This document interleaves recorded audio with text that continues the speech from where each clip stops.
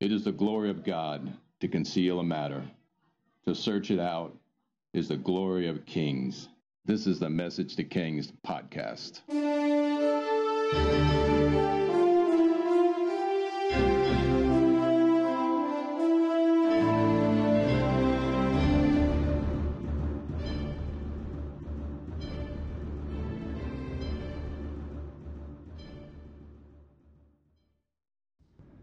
Episode 252, The Roman Civil War, The Rise of Herod, and the Assassination of Caesar.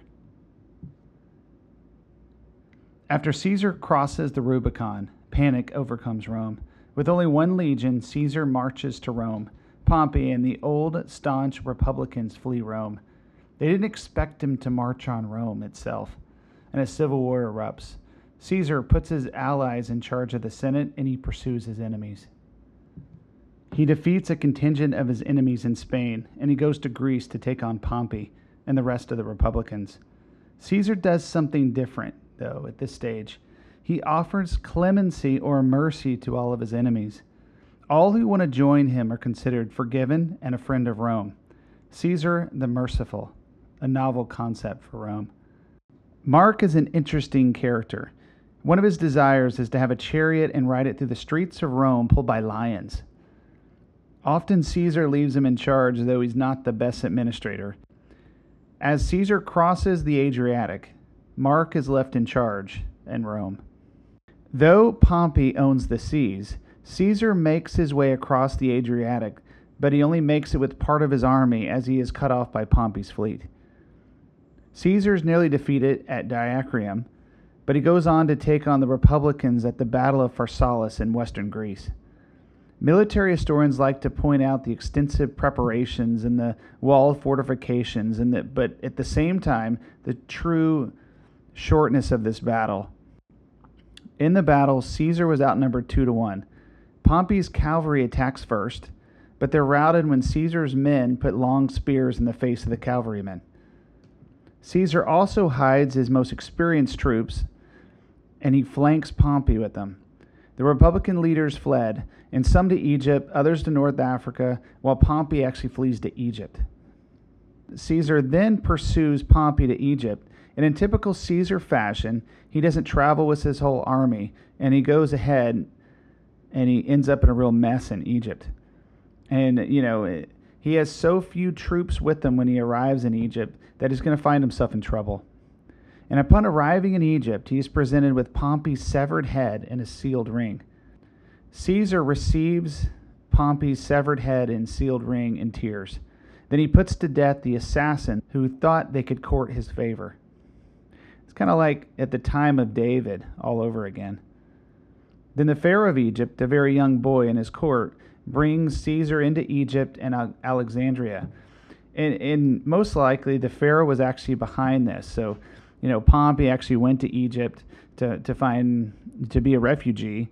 And instead, the Egyptians don't want a part of this civil war. They don't want to confront Caesar, so they actually behead Pompey, give, the body to Caesar to try to court his favor. That's not what you do. Romans were still loyal to Romans, so they're going to they're killing each other in the civil war. But Caesar wanted to grant him mercy, and he wasn't able to. Well, Caesar goes with the Pharaoh into Egypt, into Alexandria, with his miserably small force. And he ends up in the palace next to the Library of Alexandria.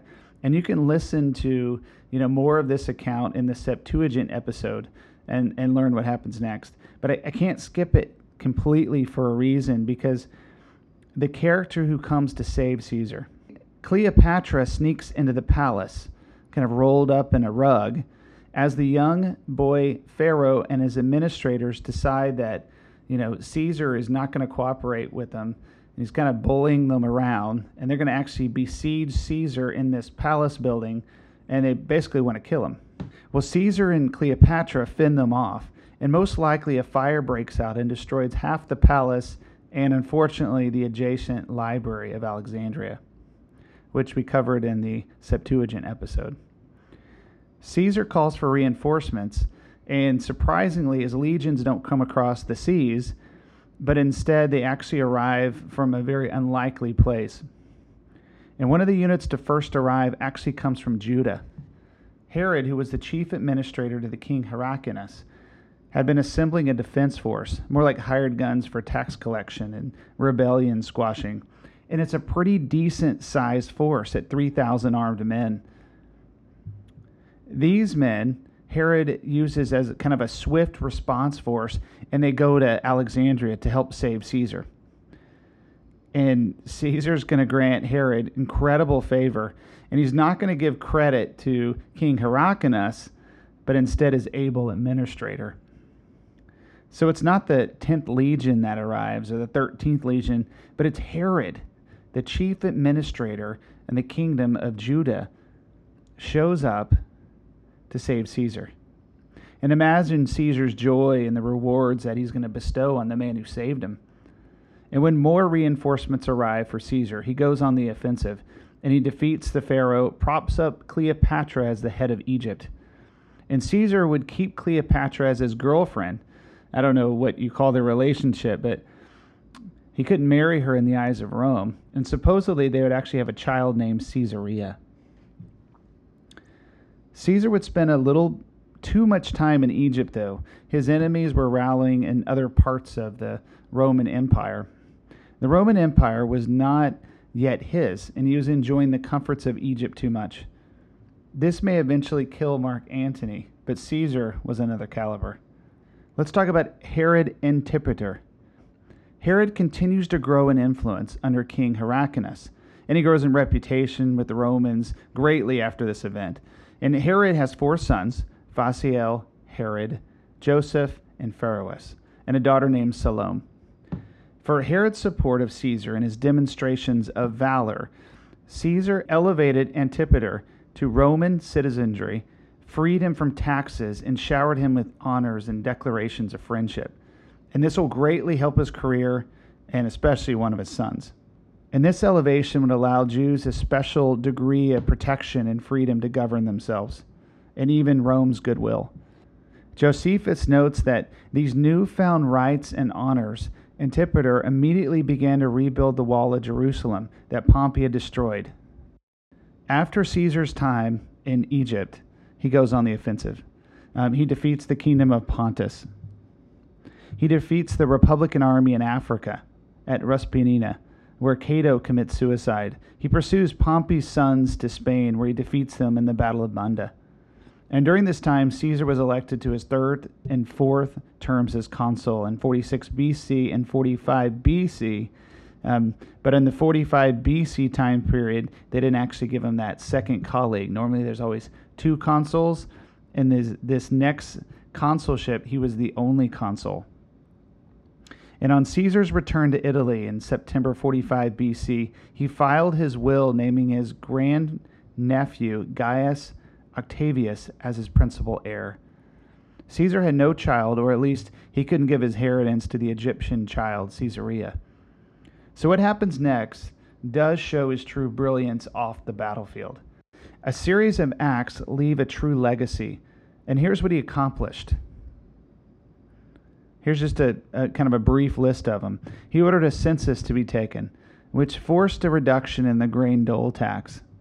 He passed a sumptuary law that restricted the purchase of certain luxuries. He passed term limit laws for governors. He did debt restructuring. And most importantly, though, was his reform of the calendar. The Roman calendar at the time was regulated by the movement of the moon.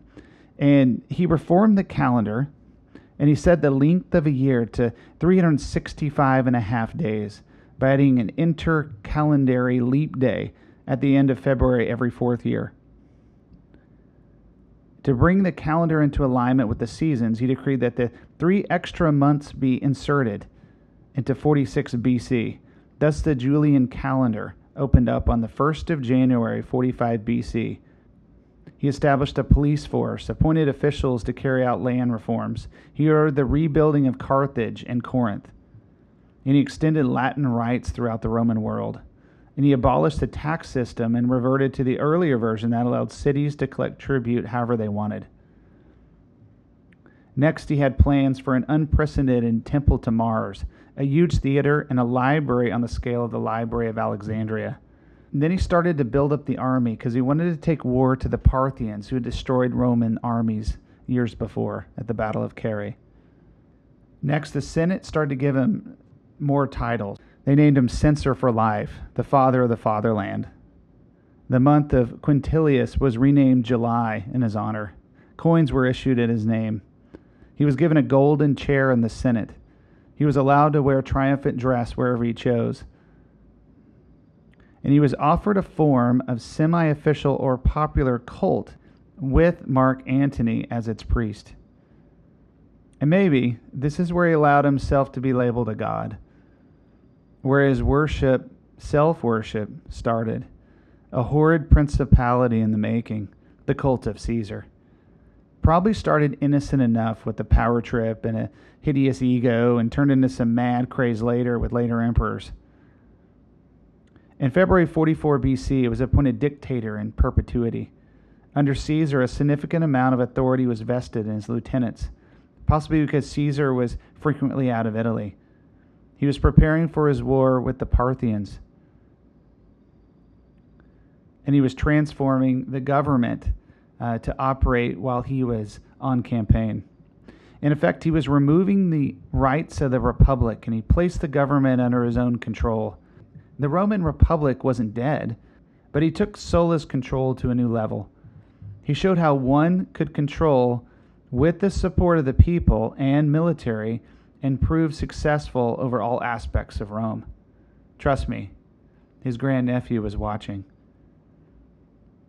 And what happens next makes the Julius Caesar story even more interesting.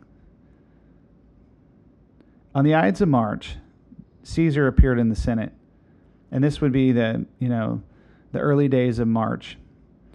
Despite many warnings, he went to the Senate anyways, and he was assassinated by a host of senators in the Senate chamber, surrounded by knife-wielding senators who hated his agenda and management of the Republic. And he would die after having 23 knife wounds. Caesar's body was cremated, and on the site of his cremation, the Temple of Caesar was erected a few years later. Upon his cremation, a riot breaks out in the city, and the murderers are hunted down. Mark Antony rises up and pleads with the populace for order and justice. And if you want all the drama, Shakespeare did a play on it called Julius Caesar. It's not perfect, but it tells a perspective. Caesar's will is read, naming Octavian the heir, and large donations of his estate are given to the public. And 2 years later, he would be deified in the Roman Senate. On January 1st, 42 BC, the appearance of a comet during the games in his honor was taken as a confirmation of his divinity. Both Octavian and Mark Antony promoted the cult of Divius Julius. After the death of Caesar, Octavian, as the adopted son of Caesar, would assume the title of Diviphilius, Son of God. Octavian would assume the title Son of God.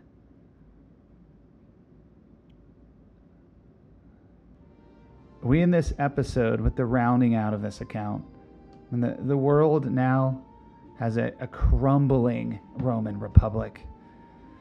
The blueprint established by Sulla has been given to the next generation, who's taken it to levels, where the Roman Republic is almost in name only, and there's actually an heir to the man who virtually destroyed it.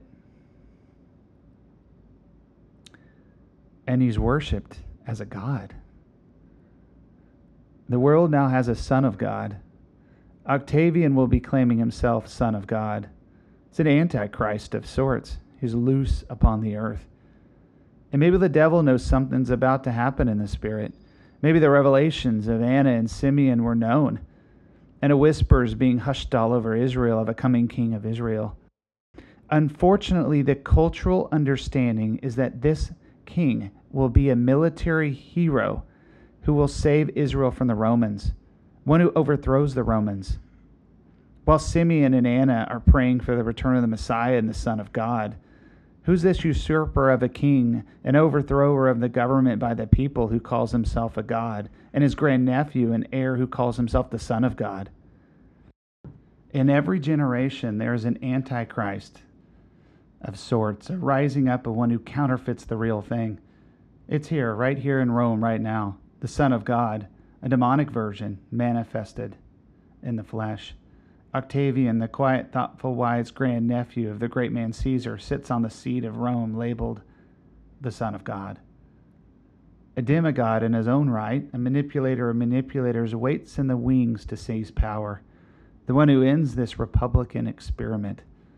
Caesar loved the foundations and success of Rome and its traditions.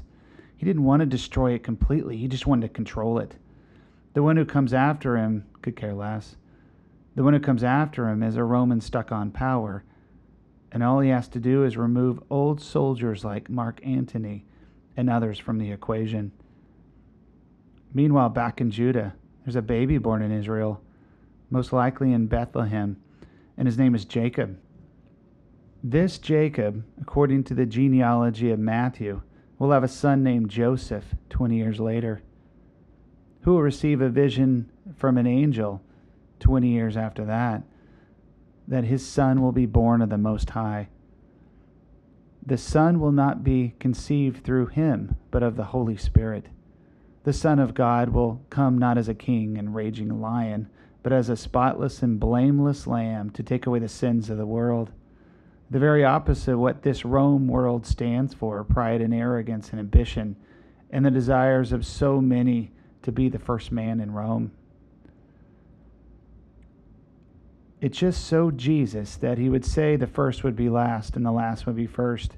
The poor in spirit, theirs is the kingdom. And Jesus would tell Pilate that his kingdom is not of this world. If it was not for my Father, he would not have this power. And later, it was for this very purpose that he was sent into the world to set the captive free and to loose man from injustice. Our story is unfolding with the near end of the Republic and the rise of Herod and the sound of whispers in Israel of a coming king. In the next episode, the Parthians invade Israel and take Jerusalem. Herod flees, and Octavian and Mark Antony fight over the Roman world.